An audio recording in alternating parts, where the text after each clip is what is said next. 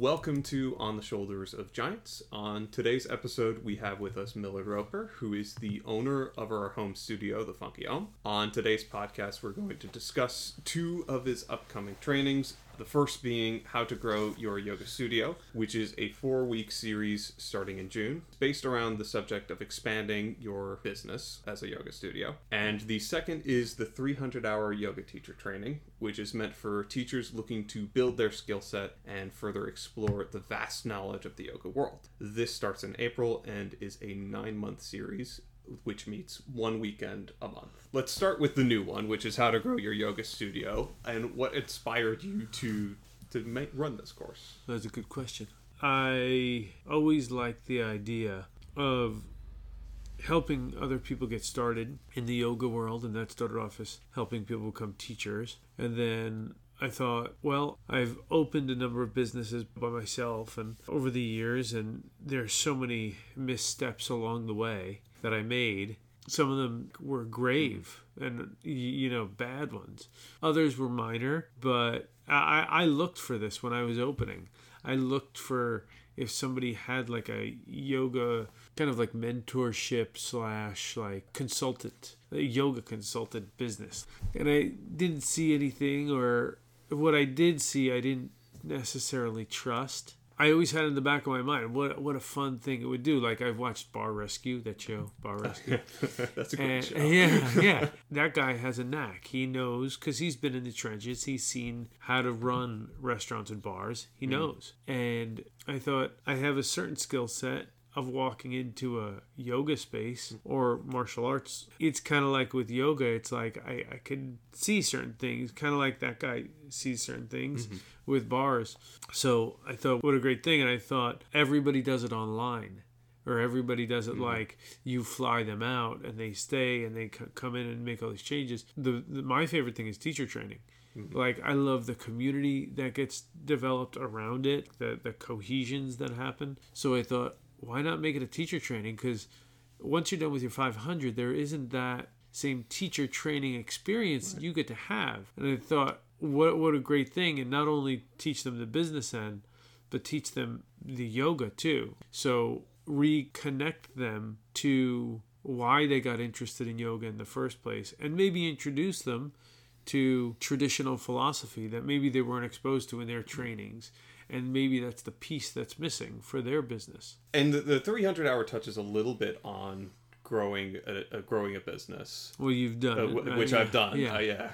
It's not that it's sporadic, but we delve more into the philosophy, and we delve into like teaching, how to teach yoga. The business specifically, like, what have you run into as a business owner? Because you're a pretty successful business owner. You've got 2 yoga studios. You've got the jiu-jitsu studio, and I think you've sold the cafe. Sold the cafe, but you ran that. Yeah. So what have you found? What's the most challenging part of running businesses? Yeah. The most challenging thing about running yoga studios, pretty much all of it, has to do with managing the human to human interaction, and when you're put in that leadership role of how to manage making decisions that affect people who work with you and work together with you to build the studio. That's been the most challenge, the human interaction, because the numbers are one thing. It's learning how to manage people's feelings and emotions, and not me managing theirs, but understanding how to walk that line. Navigating between. Yeah. I've been a manager of certain sorts, and so I know that aspect where you have to meet people where they're at, but also give them run a business. I don't want to give away the workshop, but how have you... Let's give it away. Yeah. We can give it away. Well, because part of it, it's broken into 4 different weekends. Okay. And the first weekend it's an exercise I did. I was a Lululemon ambassador, and they sent me to the Ambassador Summit, which was really nice. And you got to kind of be around these other ambassadors for a weekend. And it was kind of like a teacher training. And one of the things we did is somebody sat in the middle, and you were in a group, and it was like a think tank. One person had their idea to run their business, and then we were feeding ideas into the person, and the person didn't reject them. They just wrote them down. What if you did this? What if you did that? It was very interesting what came up. And I was like, what a great thing. So my thought is, here, imagine you have 10 people. You put somebody in the middle, and you have 10 people who want to be a yoga studio owner. Or maybe they are yoga studio owners and they're just coming to sharpen up their game or learn a part of the business that maybe the tool set, skill set that they don't have. And now you're in the center and these people are giving you ideas for your business. Mm-hmm.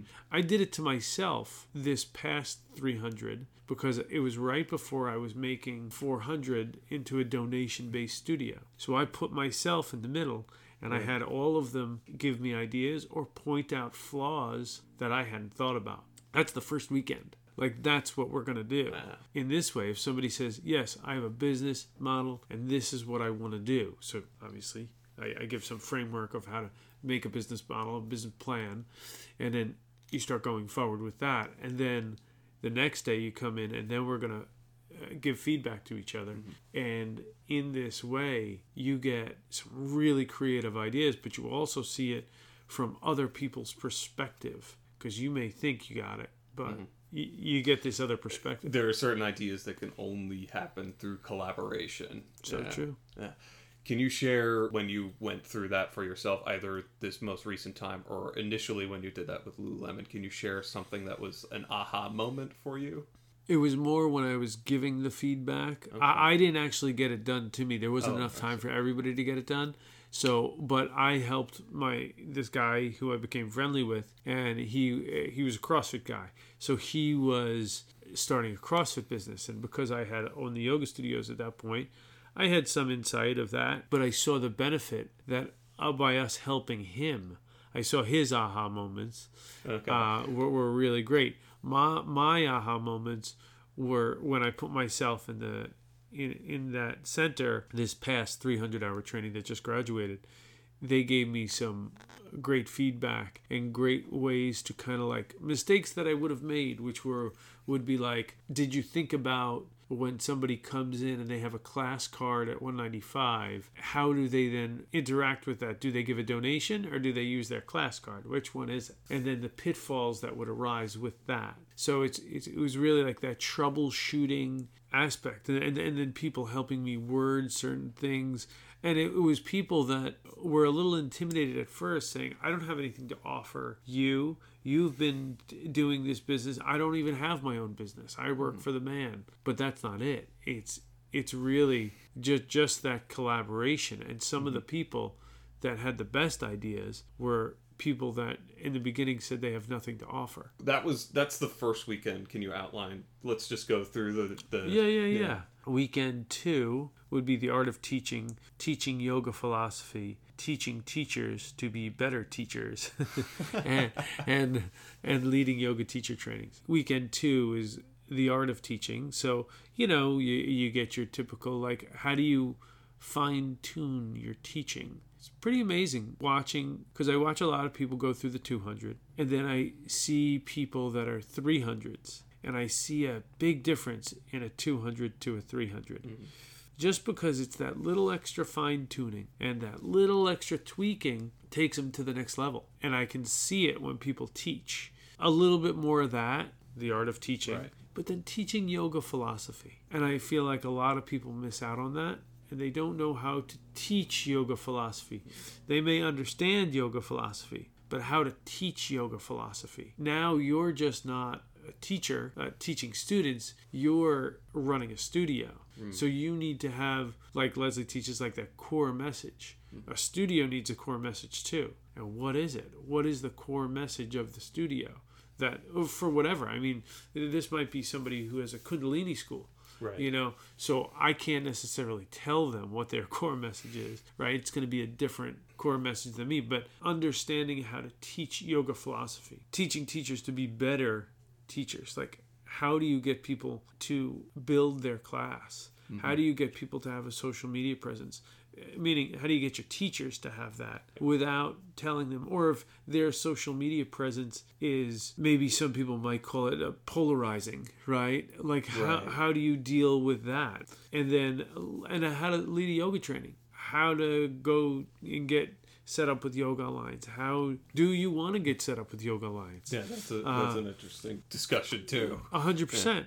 So how do you structure it? How much does it cost? How do you run the teachers? Who's the lead instructor? Are you the lead instructor? Are you doing weekends? Are you doing per day? It's like all this stuff. My goal is that by the end of the 4 weeks, somebody has a really clean business plan. And their business model is tight. It's tight. Like in jiu-jitsu, like a lot of times we talk about, jiu-jitsu is an art of spatial relationship. So it's taking space away or creating it. Sometimes you want to do one or the other. But it's a game of space. And with yoga teacher trainings, it has a similar feel of it in my mind. How do you create a space for people that is inclusive instead of exclusive? And that's a huge thing. How do you be inclusive instead of exclusive? That was something as a student of the teacher training that I could almost observe in you and Leslie, and then at the 300 hour as well. You guys created an environment where certain points it was kind of regimented. You had a plan, and then there were other moments where you kind of stepped back and let us learn by just figuring out on our own. Yeah. That was what drew me to you two as teachers, is that kind of mastery of that giving and taking space. Yeah. And understanding the importance of allowing everybody to have a say. Mm-hmm. And I think with a yoga studio, I don't want cookie cutter funky ohms out there. To me, that would be lame and self-defeating. Right? Like, I teach you how to like go run a yoga studio that's just like mine. I want to teach people how to find their inner game. And in jiu-jitsu, we talk about that too. It's like you have a specific style where you're either kind of aggressive or you're passive. And both people are very skillful. How do you find your game as a yoga studio owner? Or a future studio owner. Like, let's say this is 10 years down the road. It's only going to help, because when you're done, you have this beautiful business plan and you're ready to execute. Where in the beginning, you might just love yoga and you're like, I just love yoga. That might be a recipe for disaster, because if you just love yoga, or maybe you don't love yoga at all. Maybe you don't even practice yoga. Or maybe you practice yoga, but you don't really love teaching yoga or love doing yoga. You just think it's a good business model. That's probably the one case where I'd be like, don't open a studio. Don't do it. Right? So that would be week 2, is really, in my mind, the word that I see that encompasses that. The first one is like Shark Tank type of, but without the aggression. Kind of like, minnow tank. Yeah. Like you're in the center, and we're gonna help. We're here to help, not cut you down. And the week 2, I see the word teachers. That's the words that's flashing in my head. And week 3, it's all about the client. See, so week 2 is all about the teachers, and week 3 we learn about the clients. And we learn about the people coming to take yoga. Like, who are they? What's going on? What does the schedule look like? One of the biggest mysteries that every yoga studio owner will tell you, the schedule is, it's a living organism that's always in flux, always changing. And one of the biggest things is that the teachers themselves, their attitude coming into their class, I could distinctly see if somebody has an issue with me, or maybe how I'm doing things, or there's something they want to tell me, but they're not, they're upset with something, but they don't feel like they can come to me, which is, I hope they can, but their class numbers will go down. And I'm like, there's a direct correlation there. And then you resolve the issue. I sit down, I have a conversation, we get back on track, the numbers go back up. It's amazing. But like understanding like how to do that, and then how to work certain things like holidays, and also point of sale systems, which are a big thing. Do you use Mindbody? Do you use Zen Planner? Do you use KarmaSoft? Like, what type of rates should I be expecting as percentages to come off the credit card bill? Like, what's a good number? What's a bad number? I mean, that's stuff that is confusing. I mean, and I'm thinking of questions, and I'm like, I don't know what to ask. Yeah, but because until you're in it, it's tough to even imagine what that is, because we kind of don't even have a connection to that. We just kind of push it to the side. So you go back to like at the end of it, you then have a clear understanding of what is acceptable and what is being taken advantage of. Because they always try and take advantage to get the highest rate they can. Right. Do you find that different studios have different clients, but do you find that there is an overlap? There's always an overlap because we're such complex beings. It's like if I ask you, I mean, using politics as a thing, most people, if you sat them down and you really talked about their politics and what they believe in, they'd agree on most things. But we're masters at finding out what we disagree on. And then we're like, Joe Rogan does it all the time. He has these two guys on. One guy's a vegan guy and one guy's a carnivore diet guy, and it's amazing how much they actually agree, and they have to keep coming back to, well, I agree with that, but then it's what they don't agree on. That's just a small piece. So I find that with yoga, there's most people who love yoga, who love a physical practice, they could go here or there. It's more the vibe of the studio. And I've learned that through having two of the same studio. And then understanding that even within the same brand, the studios have evolved much differently. So it's really interesting to see.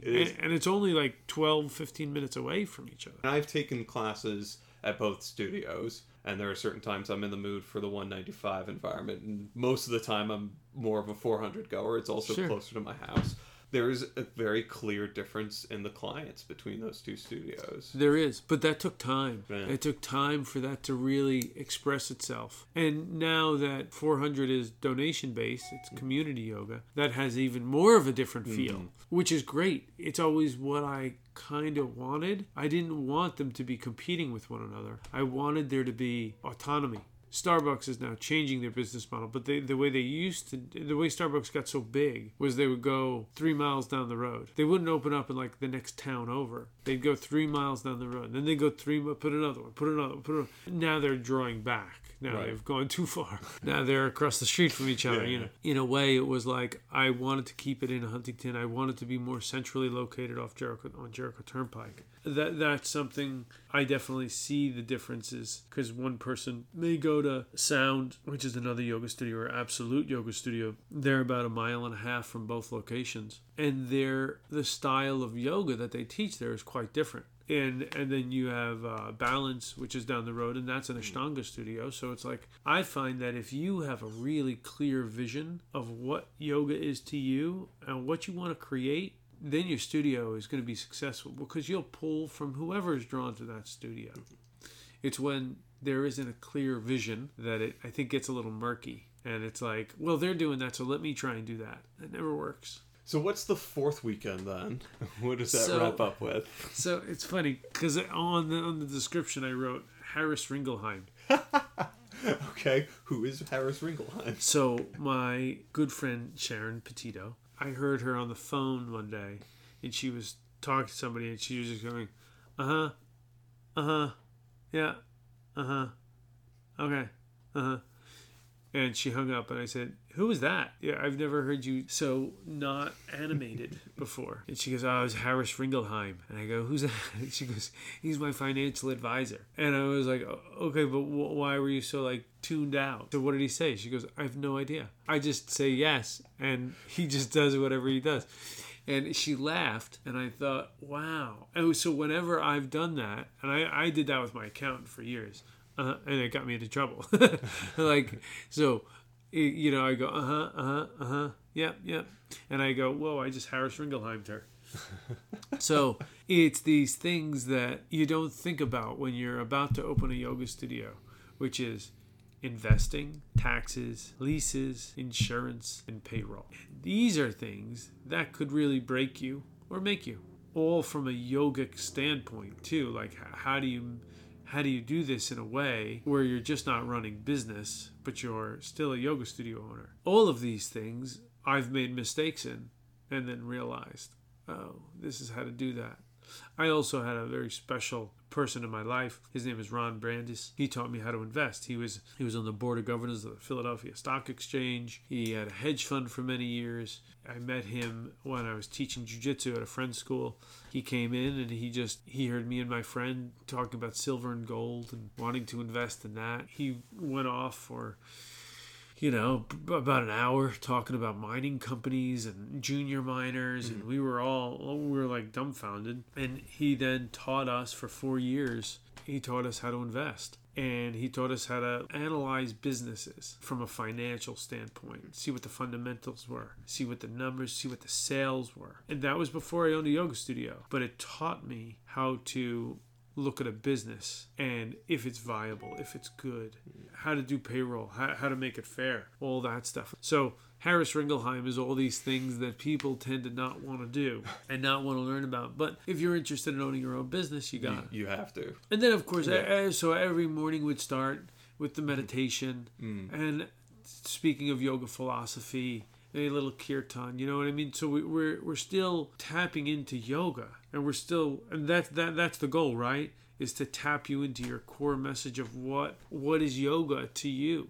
So it will expand on yoga philosophy as well. But I guess that's an interesting question, is how does, for you, because you are simultaneously a business owner and kind of this spiritual human being, how do you... As we all are. As we all are. Well, yeah.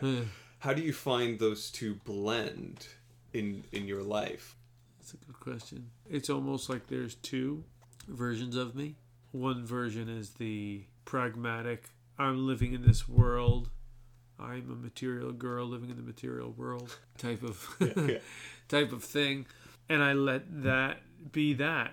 And I understand that that is not necessarily reality. That's a reality rather than the reality, of which, according to the yogis, has nothing to do with that. like all of the lease and the Harris Ringelheiming stuff and all of that stuff is just basically, that's all Maya. It's all illusion. And then the real spirit of who you are is inside, trying to connect to that and connect to a divine source. And so that then there's a dichotomy there, which I'm willing to live in, and I'm willing to have two different pieces. And I try to be a moral good person on this end. Sometimes I fail, but that's my business head. Be moral, be good, and seek to find where yoga meshes here. But it's still, this is the material. And then over here, there is the part of me that realizes that this hand, the other hand, is all fake. Not all fake, but that's not the goal. It's a goal. It's part of having the body, having the material experience. But over here, I'm clear that this is the real goal. I think you said it maybe in our first 300-hour weekend, and it was something along the lines of, I am a business owner, but I recognize that it can all go away in an instant. So true. And you're almost hosting this space for however long as it needs to be in the world. Yeah, that's definitely true. And Raghunath taught me that. My yoga teacher, Raghunath, he said that when he was a monk, he would have, you'd get things like books or something, and you weren't allowed to own anything, but inside you were like, he said that you would write in care of Raghunath. So he was in care of it. So that's what I feel about the studio. I feel like I'm in care of it, and I'm trying to do the best that I can to be in care of it, but to not possess it. Although sometimes I fall short and I can feel that stress and I can feel that, but that's always in the back of my head, is to be in care of it. So tell me about the 300-hour, even though I've taken it. Tell me what that experience is like. I love it. It's my favorite thing to do. It really is. Like I love jiu-jitsu too, and I love kirtan, and I love teaching yoga, like a weekly class. But I really, the top of the list, right by jiu-jitsu and kirtan, is the 300-hour training. Yeah. I mean, I love the 200 too. It's a different experience though, because as the teacher of the 300, or the kind of like the facilitator of the 300, I get to experience my teachers come through and my friends come through and teach me really cool things. So I'm always sharpening up my game on as a teacher. I leave that training, and I had 8 of the greatest yoga teachers, in my opinion, in the world come teach me. And I'm asking, I'm asking questions, and I'm right there with you guys every year. I get a huge benefit from my teachers and friends coming through to sharpen up my game, but then also to dialogue with other teachers, because everybody in the 300-hour training is they've already done a 200. Right. Now they might be coming right into it because they just did their 200, but in my mind, it's the same. Like, you graduated, that you're a yoga teacher now. So now you have more street cred, so to speak. It's like you understand. Like, we're not going to get up there and start crying when we have to teach triangle again, or like breaking down when you have to teach triangle. So we can actually talk really quickly about, like, okay, triangle. How do we cue it? How do we assist it? That was my experience with the 200 hours. It's a building of confidence. Sure. Which is almost some of it is even unrelated to teaching yoga. A lot of the people in my 200 hour still haven't taught a yoga class in the past 2 years that we've been graduated, and they didn't go for that. They didn't go to necessarily teach yoga, but to deepen their practice.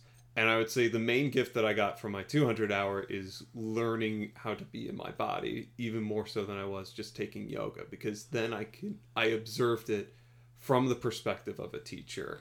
And there are certain things that before the 200 hour that I would do in class just because the teacher told me to, that weren't necessarily good for my body. Yeah. And it wasn't that the teacher was doing something wrong. It's just that I didn't have that awareness. Right. And that was my greatest gift from the 200 hour. And in the 300 hours, when I really felt like now I can teach this more. Not that I couldn't teach during the 200 hour, but I learned more. And one of the things that I found great about the 300 hour is, as you said, you're a facilitator for it, and you get these outside perspectives from all these really intelligent teachers, and some of the things that they say are not necessarily what we learned in the 200 hour. Yeah. And then we have a discussion after. It's just like, well, this is why this doesn't work for me as a teacher, but why it might work for you. Yeah. One of the things that always has stuck out, and this is such a subtle thing, but when Bryn came to visit us, she taught us about cartwheeling the arms from Warrior 2, and how that might be like a little hitchy in the joint. And she said, instead, close the hips through high lunge, and then frame the foot. Don't cartwheel the arms for Warrior 2. And I have never taught from Warrior 2 down to framing the foot without moving through high lunge. Nice. Yeah. Yeah, and that nuance comes from other teachers, and that's what I love when they come through. They usually have a why of why they're doing something. In the 200, I love the community that develops. It's so special in the 200 because you're going through boot camp together, man. It's like, you don't know anything. You're nervous about, teaching, and you're nervous about, what am I going to sound like or whatever. And that's a special thing that develops. But the 300 has a different community because you're all yoga teachers already. And even if you're just coming in, you realize how much you actually know. I see it, people come to the 300 from the 200. And that first day, they're kind of like, oh, I don't know. I'm just a new 200. And they kind of like self-deprecate a little bit. Yeah, that was me. Yeah. And then by the end, you're like, no, I know a lot of stuff now. Yeah. Like, I see that growth happen. Yeah. And it's so special. Tell me about how you started doing teacher trainings. Let's go all the way back. It's at what point did you decide, I'm going to start teaching teacher trainings? It was during my teacher training. I was taking teacher training with Anna Forrest, and I was looking around the room, and there were like 45 people, and I thought, this is the best job ever. This is the best job ever. She's got the best job ever. She's leading people to be more conscious, to teach something that they're going to then teach other people. It's a pretty big weight to bear, but she bore it well. She wore it really well. She's providing a service. She's making a good income off it, and she's got a good product. And it's a product that's helping people be more conscious. I always thought you can make your money doing whatever. You can open up a liquor store, or you can open up a McDonald's, or you could do something that really doesn't serve society all that much. I mean, there's a lot of professions where you're like, that's not serving, it's actually hurting. In yoga, like that, what a great way to spend your time. I decided then, I said, I'd like to do this. I'd like to do this. I had taught martial arts for so many years. I knew how to teach people. I didn't see it. In yoga, I did traditional kung fu for so long. It's very similar to yoga, like a lot of the postures and stuff that you do. They're pretty much identical in some ways, except there's fighting techniques. That's when I decided that I was like, I would love to do this. I did that 200, then I did a mentorship program with Heidi Sormez. That was like 150 hour. Then I did 100-hour training with Raghunath. Then I did 300-hour training with Raghunath and Sandra. And by the end of it, I thought, I have something to offer the yoga community. I didn't go into it prematurely. I went into it when I had filled up a lot of tools in my toolbox. And I had such great teachers that I then felt like I had something to add. I remember though when I put out that I was going to lead the 300, I had the yoga studio already. And a teacher called me and said, the first time I saw that, I thought, who the hell is this guy? Who does he think he is leading a 300? And I'm sure people are thinking that about the how to grow your yoga studio too. But I think it's part of my dharma to be a teacher. And I derive so much from it, of watching people grow. And that's what I've decided part of the core message of the Funky Om is to teach teachers how to become teachers. So if I'm in that business, then I need to be happy for people, when they teach. How have you found the 300-hour and the teacher trainings evolve over the years? Because even having graduated from the 300-hour, maybe, it actually was only a year ago, but even still, like, it seems like the teacher trainings are changing. And if they have changed over the years since I've taken it, I think they have, but I'm interested to see how do you think they've changed? Well, one of the things that I've observed is that there is a lot more teachers going from the 200-hour directly into their 300-hour. It's true. Part of that, I think, comes from the community, that these people grow so close together that they don't want to be apart. And I think it's also that they take class with people that have done that, and they see that there's a comfort there, there's a confidence there that's palpable, and you could see that, and they say, oh, okay, that makes sense. They just did it all the way through. Right.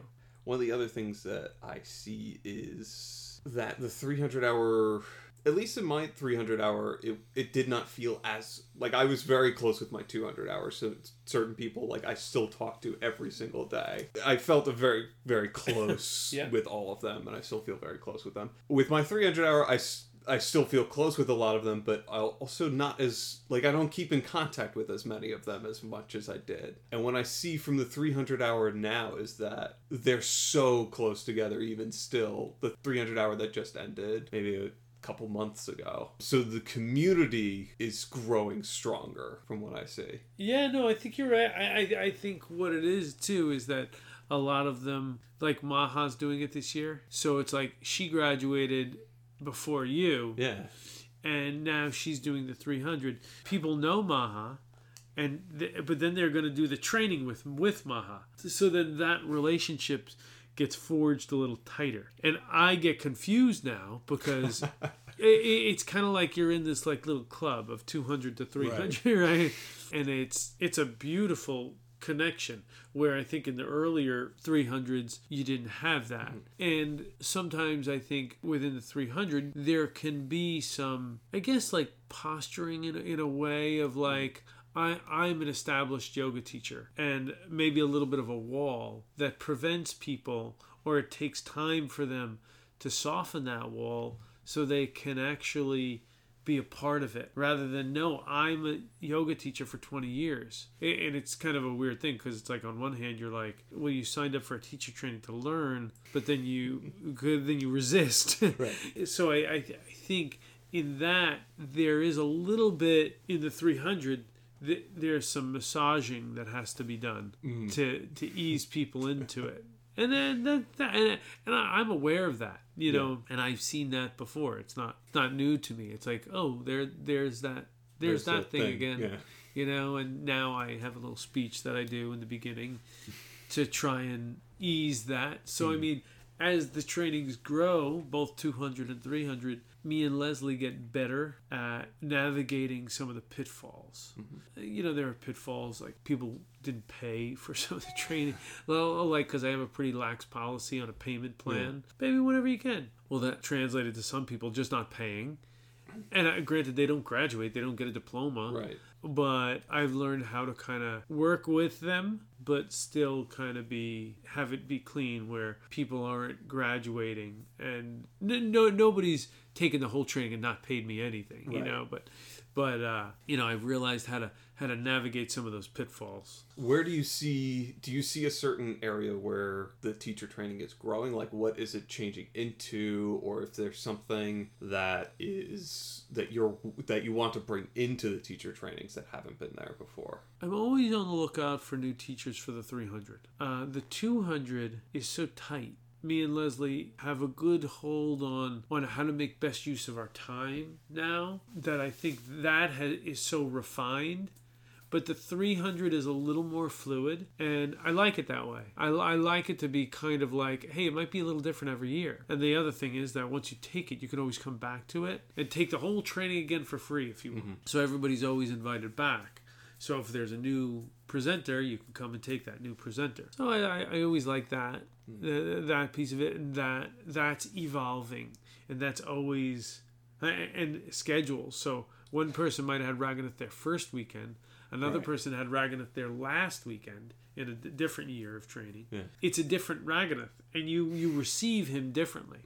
Yeah, I had Raganath at sort of the beginning of my training. Yeah. It was like either the second or third weekend. Yeah, this time they had him at the end. And then this time they had it at the end, and it was such a different, because for us, he set the tone. Yes. And he might have been our very first guest, other than Leslie, who in the 200 hour, I saw her every weekend. Sure.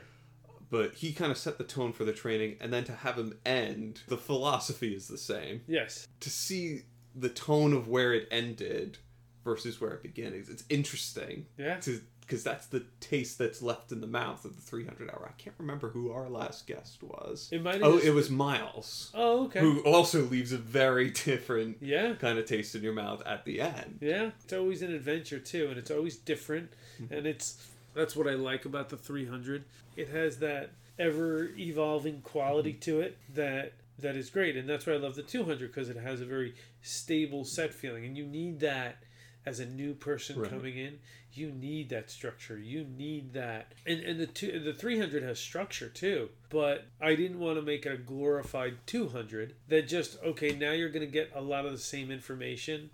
Okay, so here's the Bhagavad Gita, chapter 2, blah, blah, blah. I mean, we go over that, but you need to hear it in a different way from a different person. And then I can expand on that and kind of give my take on how they taught it. And then it ties, I'm the person tying, I'm the cohesive unit. Me and Kerry does the anatomy, but we're the cohesion that bring everything together, and in that way it's a beautiful process. I was talking to one of the prospective 300 hours who's in the 200 hour, and they asked me about my experience with it, and I told them the 300 hour, if you're serious about teaching, absolutely I recommend it, because you invite teachers that don't necessarily agree with you, that are inviting in a new, different style of teaching and different knowledge. And it just to experience that different perspective as a teacher. One of the pitfalls that I fell into as I was teaching is that I usually only took class at the Funky Home. And there's so many different styles outside of it. Yeah. That you can then bring into the Funky Home, or then just expand your own palette. So I still am a Funky Homer. That's that's my home. But I'll take a class every now and then and get at another studio and say, oh, this is an interesting transition from dolphin to plank. Right. And I've never seen that before. When I took the Forest Yoga training, they kind of say to you, they literally say this at the end of it. They say, you're better than 90% of the yoga teachers out there right now. And I was like, I don't know if that's true. I was willing to entertain that idea. Then when I came home, I took Leslie's class. Now, I didn't really know Leslie. I took her class right before... No, I took her class right before I left. And then I took it again when I came home. And while she didn't do Forest Yoga, I was like, I'm pretty sure that this lady's a great yoga teacher, you know. And in that taught me, of course, yoga isn't the only way, but I would say 90% of the people that come through the 300, I agree with what they teach, even if it's, I agree with their method, but I might not agree with the finer points, but their general take on yoga, it's lasered in, you know. Right. So it's a great thing to experience that the overall bubble you agree with, and then there's nuance in between that you can disagree. It's kind of like what I was saying before. Most of it you agree with, but then there's like the nuanced points that you don't. But I'm focusing on what we do agree with, which is 90%. So, Millard, thank you for being on the podcast. So we will see you next time. Sounds good. Talk to you soon. Bye. Bye.